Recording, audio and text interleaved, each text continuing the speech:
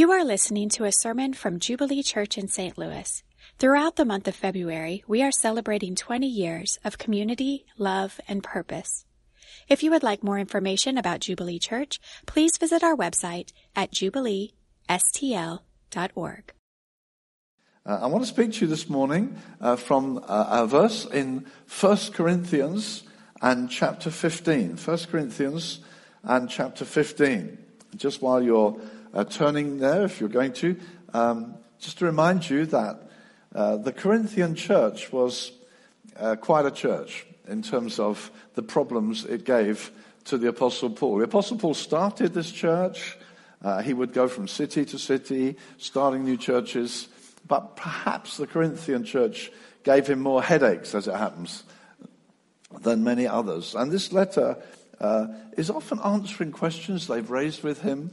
If you read it right through, there are many issues that they're having to face, many difficulties, many setbacks, and they seem to be preoccupied with stuff that is very distracting away from the centrality of the gospel. And he answers subject after subject after subject going through the letter. And I just love this verse because it's a kind of turning point verse. And it kind of sums up, and I'll hopefully be able to expound it in a moment. So 1 Corinthians 15, verse 58. Therefore, my beloved brethren, be steadfast, immovable, always abounding in the work of the Lord, knowing that your toil is not in vain in the Lord. Father, we thank you for your presence here. We celebrate the joy of coming to worship you. Thank you for opening our eyes to see that you're worthy of our worship, of our praise, of our focus being on you. Lord, of our being fascinated with knowing about God. Thank you, put that in our hearts. That's brought us here. And Father, thank you for a history now of your faithfulness these 20 years. We give you the praise, Lord. And Father, we ask right now, in the name of Jesus, that the Holy Spirit will rest upon us. Come, Holy Spirit. Be our teacher. Take the things of Christ, reveal them to us, we pray. Do us good, fortify us, impart your life to us. May what we do here be empowered by you, please, Lord. So we look to you, Lord. We look to you. We pray let your truth do us good. We ask it, Father, in Jesus' name. Amen. Amen. So the Corinthian church was easily distracted and I guess was trying to find some significance by researching other things other than the centrality of the cross of Jesus, the centrality of Jesus himself and what he'd done. And so they got preoccupied maybe with, say, early in the letter you'll find, well, I would say, I'm of Paul, I am of Peter, I am of Apollos. Like, if I could only identify with that guy, maybe that'll give me some credibility, some significance. I'm trying to find some significance. Maybe the fact that I can tell you what the wisdom of the philosophers, the current philosophers, I can quote them, I know them, and I'm really not terribly impressed with the Apostle Paul anymore because, well, I'm kind of getting aloof because I can tell you what the Greek philosophers are saying. And sometimes that they were getting into excitement about spiritual gifts that brought attention to themselves. They were, again, it's kind of trying to find a track through, trying to find a way to be significant other than the cross and the work of Jesus so that I can somehow feel I'm making it outside of God's plan. And it's important for us to see, actually, that's relevant today. Because for many of us, we have this battle with relevance. Am I significant? Does my life matter? Would it matter if I wasn't here? Who am I anyway? Does my presence count? That sort of question can come in our minds. And sometimes we live in a kind of celebrity culture. The Oscars will be coming up soon, and you see these glittering personalities and cameras and smiles and magnificent dress and outfits. And, well, they made it, didn't they? I mean, they've got a life. And I haven't got a life. And we can be misled. And for all sorts of reasons, we feel, I want to count, I want to matter. And of course, it can have one of two different impacts on us. One of them is to say, well, I'm going to improve myself. I'm going to improve my image. I'm going to somehow get out of where I am to gain ground. Maybe if I could get to know that guy who could give me a lift up. Maybe I could get into that club, or I could join that group, and I'll get someone will lift me. I could improve myself. I could somehow gain some personal worth. Or the opposite is when people just think, I have no worth.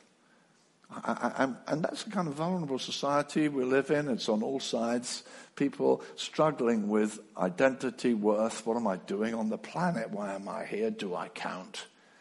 And that leads to the temptation to snatch onto other things. And so Paul has to deal with the issues that they raise. He answers these many questions that they bring to him, and covering all sorts of different subjects. And then you come to this tremendous verse. And it begins with this, therefore, beloved brothers. Now, I know that the New International Version says, dear brothers. It kind of loses something of the power of the phrase. You know, we write letters, we say, dear John, dear this, dear that. Kind of a bit meaningless. Here, it's actually saying, beloved brothers. And it's using that Greek word agape, that word full of love, agapito. You're ones who are beloved. And you're my beloved brother, because actually you've been brought into a family of which we are also members of one another. And so my beloved brothers. And it's thrilling to think, where did that first come, that idea of brother? And sometimes people use the word brother kind of carelessly. In England, in the trade union movement, people would call one another brother. Doesn't mean much. It's just kind of, that's their culture. They call them brothers. When I've been in South Africa, people call one another brother quite often. Forgotten their name. Hello, brother. It's like, just say brother. It doesn't mean anything at all. But Jesus, when he rose from the dead, said this amazing thing. Having called, he had followers, he had disciples. And at one time he said to his disciples, I don't call you servants anymore, I call you friends. That's amazing, he called me his friend. Wow, I was following him. Now he said, I call you friends. That's amazing.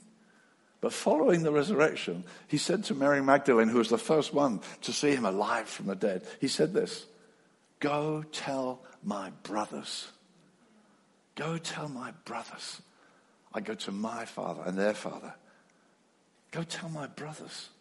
And hey, brothers, this is something breathtaking and amazing. And that's the root of this. When Paul is writing to Christians and saying, now, beloved brothers, it's coming out from this incredible reality that Jesus has made us to be in one family with him in a breathtaking way. Go and tell my brothers. And it's interesting to think of it, that when you think of the Apostle Peter, for instance, you're coming up to the cross, and Jesus is saying, oh, pray with me. Pray a lot. I'm needing your fellowship. Come and pray with me. And they fall asleep, and they don't. They ignore his request. And then the heat's turned on Peter. And Peter says, I don't even know him. I'm not with him. No, don't associate me with him. I'm not with him. I know I've got a similar accent. I'm not with him. I'm not with him. And Jesus rises from the dead and says, go tell my brothers. What, you mean they earned the right to be called brother? Not really. Peter was a shambles. Jesus did it all. Jesus made it happen. Jesus did the breakthrough. He entered into our life. He became a human being. He's very God and he's very man. He became the flesh. God became flesh and lived among us. He went down even into death. And then the Bible says, not only does God raise him from the dead, he co-raised us. When Jesus was snatched out of death, somehow, and we don't know really how, he included every believer in that resurrection. We're raised with him to newness of life. We're co-raised. We're co-seated with him on the heavenlies. Jesus did it and included us in. So although Peter and the others failed miserably, Jesus says profoundly, go tell my brothers, I've done it. I've done it. They're brothers with me now. All their guilt is gone. All their shame is gone. All their alienation is gone. They're brothers. Go tell my brothers. It's amazing what Jesus accomplished. That terrific, wonderful thing. And in action, he goes looking for them. Peter's full of shame. I failed him. I denied him. He went and wept. And Jesus, that wonderful morning, I love those stories, don't you? The resurrection stories. And Peter's gone fishing again, caught nothing. And Jesus calls him. And he's prepared breakfast for him. And the guy's an absolute mess. And Jesus said, no, come on, brother, let's eat some breakfast together.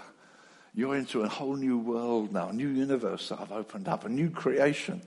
And he's the firstborn of many brothers.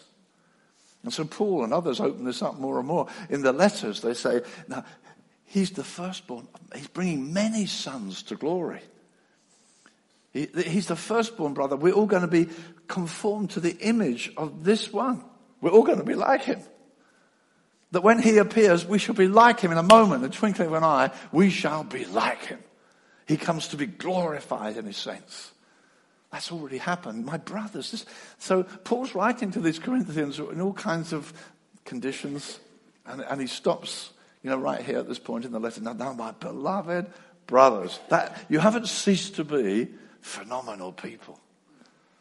You are brothers with Christ. You are beloved of God because you are in Christ. And so, I need to answer these questions. I need to sort you out. I need to bring the priorities in the right order. But look, this is who you are. This is who you are. And it's by a gift of God.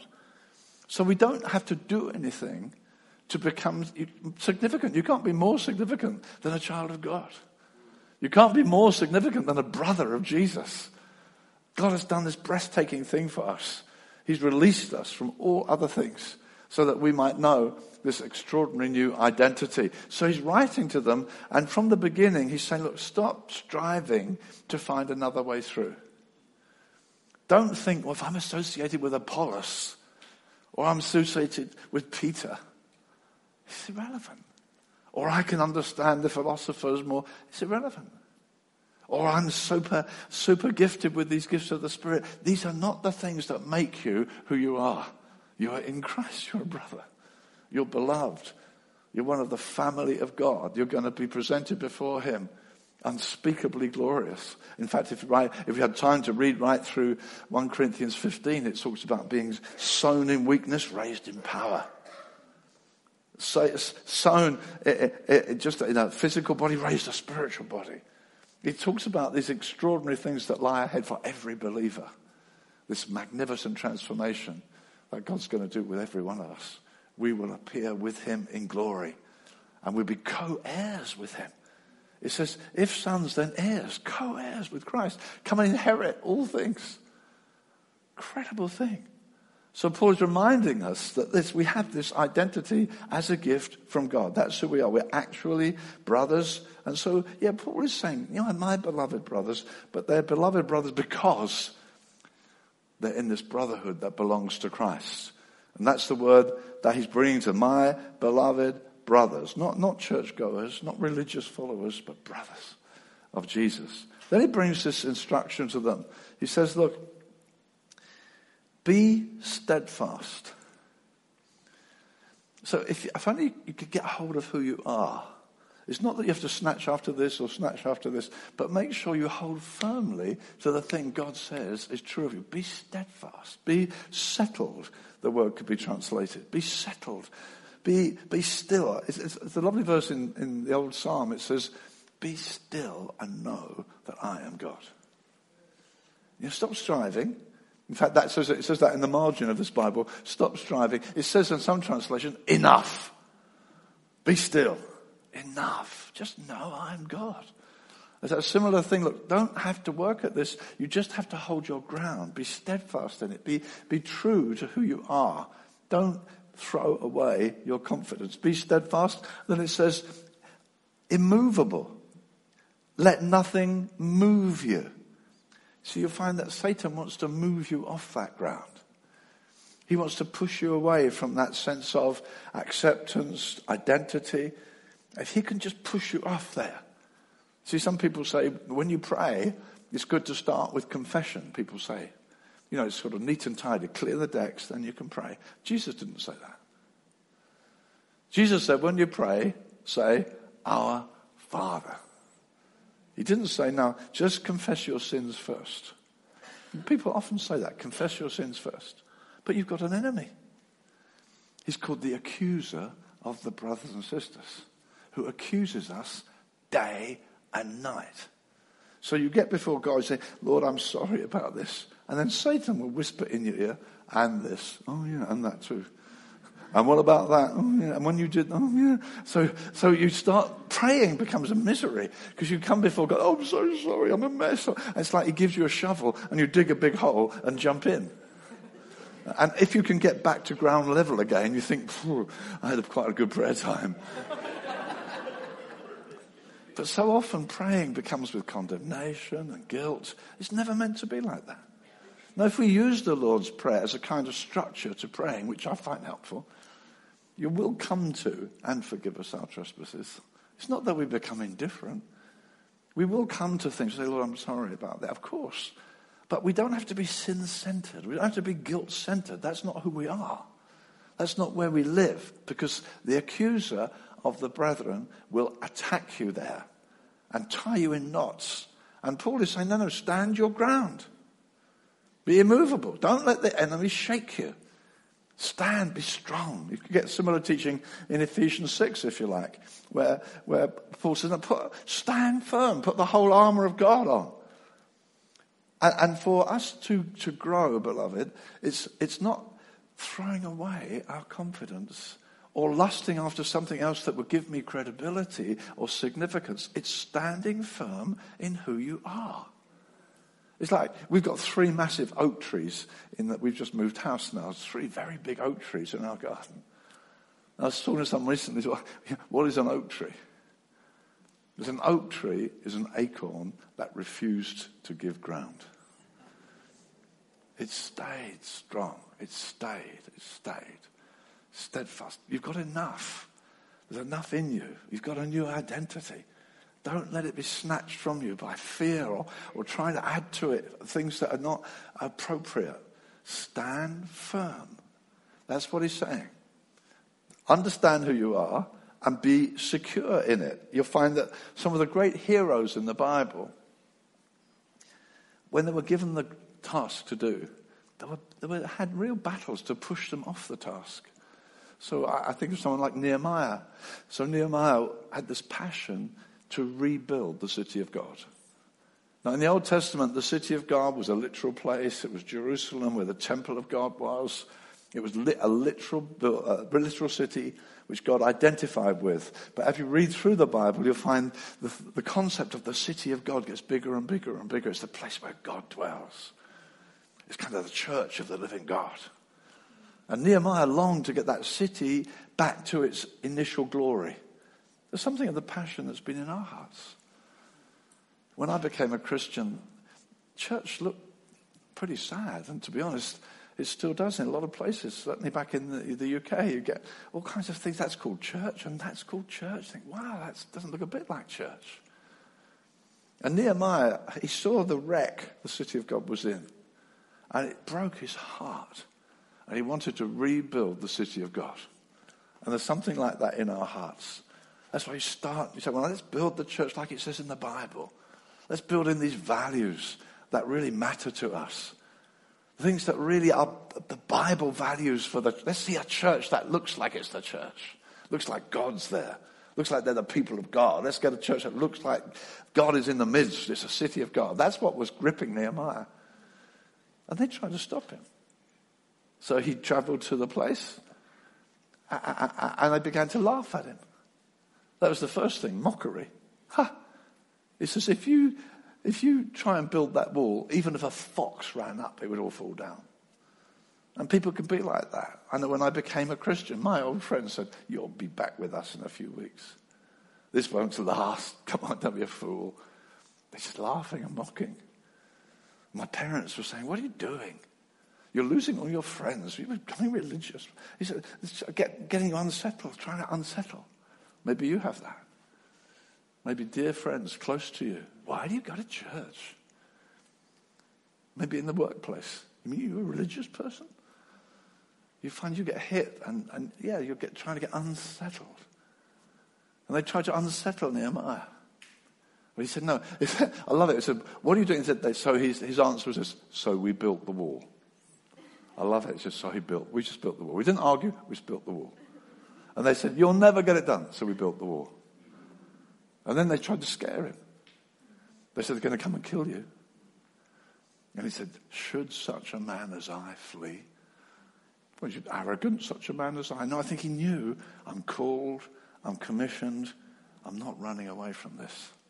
See, he was stable. He didn't yield ground. Should such a man as I flee? Then they attacked his motives. They said, we know what you're after. You want to be the king. You want to be in charge. You've got self. See, people will sometimes attack your motives. You're trying to be a good Christian. Oh, yeah, you're this. Just try and undermine. And he wouldn't yield. And in the end, the building's going up so much. And they said, we better have a discussion with you. Because they realized this is going to get done. Come down and let's have a debate about it. And he says, no, I'm about a great work. I will not come down. It's like Jesus when they said to him, if you're the Son of God, come down. It's like he said, I'm about a great work. I will not come down. And beloved, for us, we need to just be steady. You don't throw away your confidence. You don't say, it's not working out. It's tough. So that's what Paul's saying. You're a beloved son. You're a beloved brother.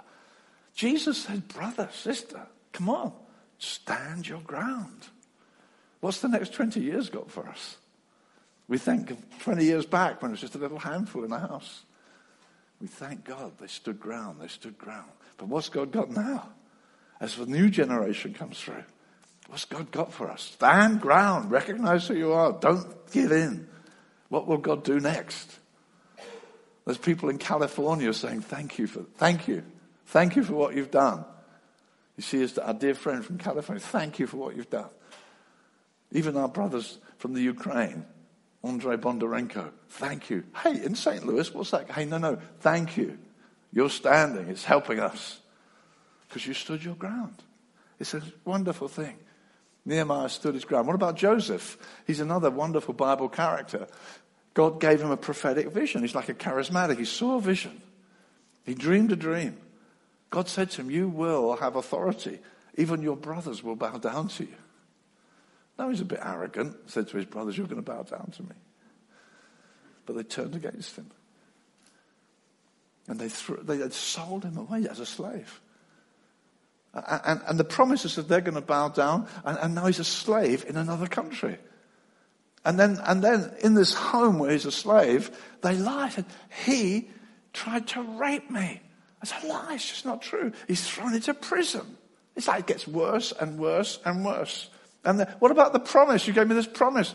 He's in prison. He's miles away. His brothers are in another nation. What's this promise God gave me? I think if I was Joseph, I think, forget the whole deal. This is awful. And then you read this wonderful story that two other guys are thrown into prison with him. And then one morning, one of them says to him, I've just had a dream. I think if I was Joseph, I'd have said, I used to have dreams, forget dreams. That's what got me here. I've given up on dreams. God, I used to be a charismatic, forget it. He didn't. He said, tell me your dream. I think that is such a victory. Tell me. He still believes in dreams. He stood his ground, dear friends. He kept believing. You still believing? Has God given you promises? God said things to you. God's given you an identity in Christ. Or you think, if only I could do this, I could become something. Hey, if only I could do this, someone maybe get me out of here. Hey, be firm, be strong. What God says is true of you. It looked like every step was taking him further away. You know, he's in a hole in the ground and he's sold as a slave, then he's in prison. Actually, every step is taking him one more step to the fulfillment of the promise. He becomes Prime Minister of Egypt. We all know about Joseph and his Technicolor Dreamcoat. It's a wonderful story. It's one of the most wonderful stories in the Bible. But it's about a man who refused to give ground. Stand firm, immovable. Let nothing move you. Is that characteristic of you? This Bible says that the unstable man will gain nothing from the Lord. He's like a wind, he's like a wave. God wants us to be stable and secure. It's not asking us to climb great mountains. He's saying, hold on to what I gave you. Hold on to what I've given you. Stand your ground. We shall not be moved. And then we come to this last phrase. It seems like a contrast. Immovable, always abounding. You think, well, how can you do both of these things? But the important thing is this. Always abounding in the work of the Lord, knowing that your labor is not in vain in the Lord. There's a lot in that sentence. Let's look at it. Always abounding in the work of the Lord. Now, it's not abounding so as to become relevant. See, sometimes people get hectic. They do stuff to justify their existence. It's like just trying hard to become relevant. God doesn't want you to do stuff to become relevant. He wants you to do stuff because you are relevant and he's got things for you to do. It takes all the strain. It takes all the striving out of it. It's because of this extraordinary identity you've been given freely as a gift. Because he's given you this freely as a gift, you begin to work that out. The works we do are in the Lord. It's not in my imagination. If only I could do this, maybe I could get a lift up. I could be... No, that's not the point. There are things God's given us to do. They're labors in the Lord, and they're not in vain. In other words, they're not purposeless. They're not empty. They're things God's given us to do.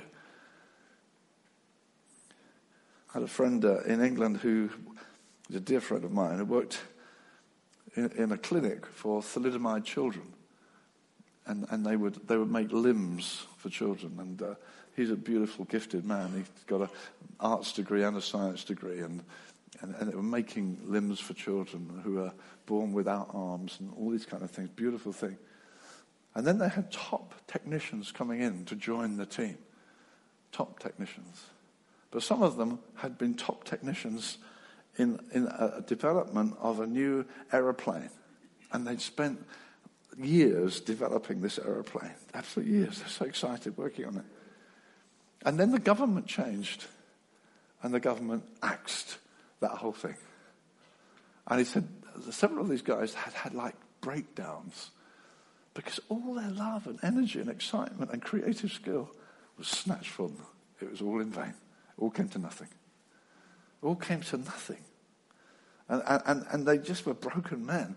And had to kind of rediscover themselves a bit and then get into something that they felt, well, this is a bit purposeful. Work that's in vain is crushing. The Bible says this, our work in the Lord is not in vain. It's not in vain. It's God gave it to us, and there is a supernatural, eternal perspective.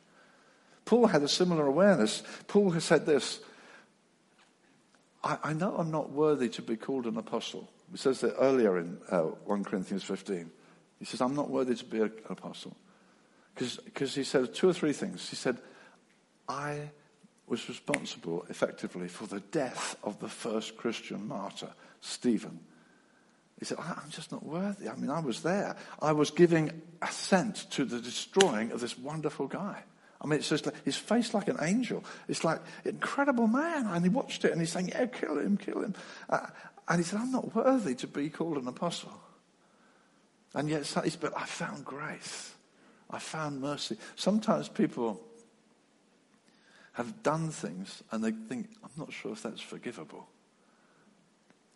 I've met Christians who, you get to know them a bit and you think, they're kind of hectic, there's something about them. And you get to know them a bit and they say, well, there's something in my past. I don't think I could ever be forgiven for that. So they're kind of laboring to overcome the sense of guilt. But Paul says this, no, he says, by the grace of God, I am what I am. It's like, God's forgiven me, I will walk away from it. Maybe someone here needs to hear that.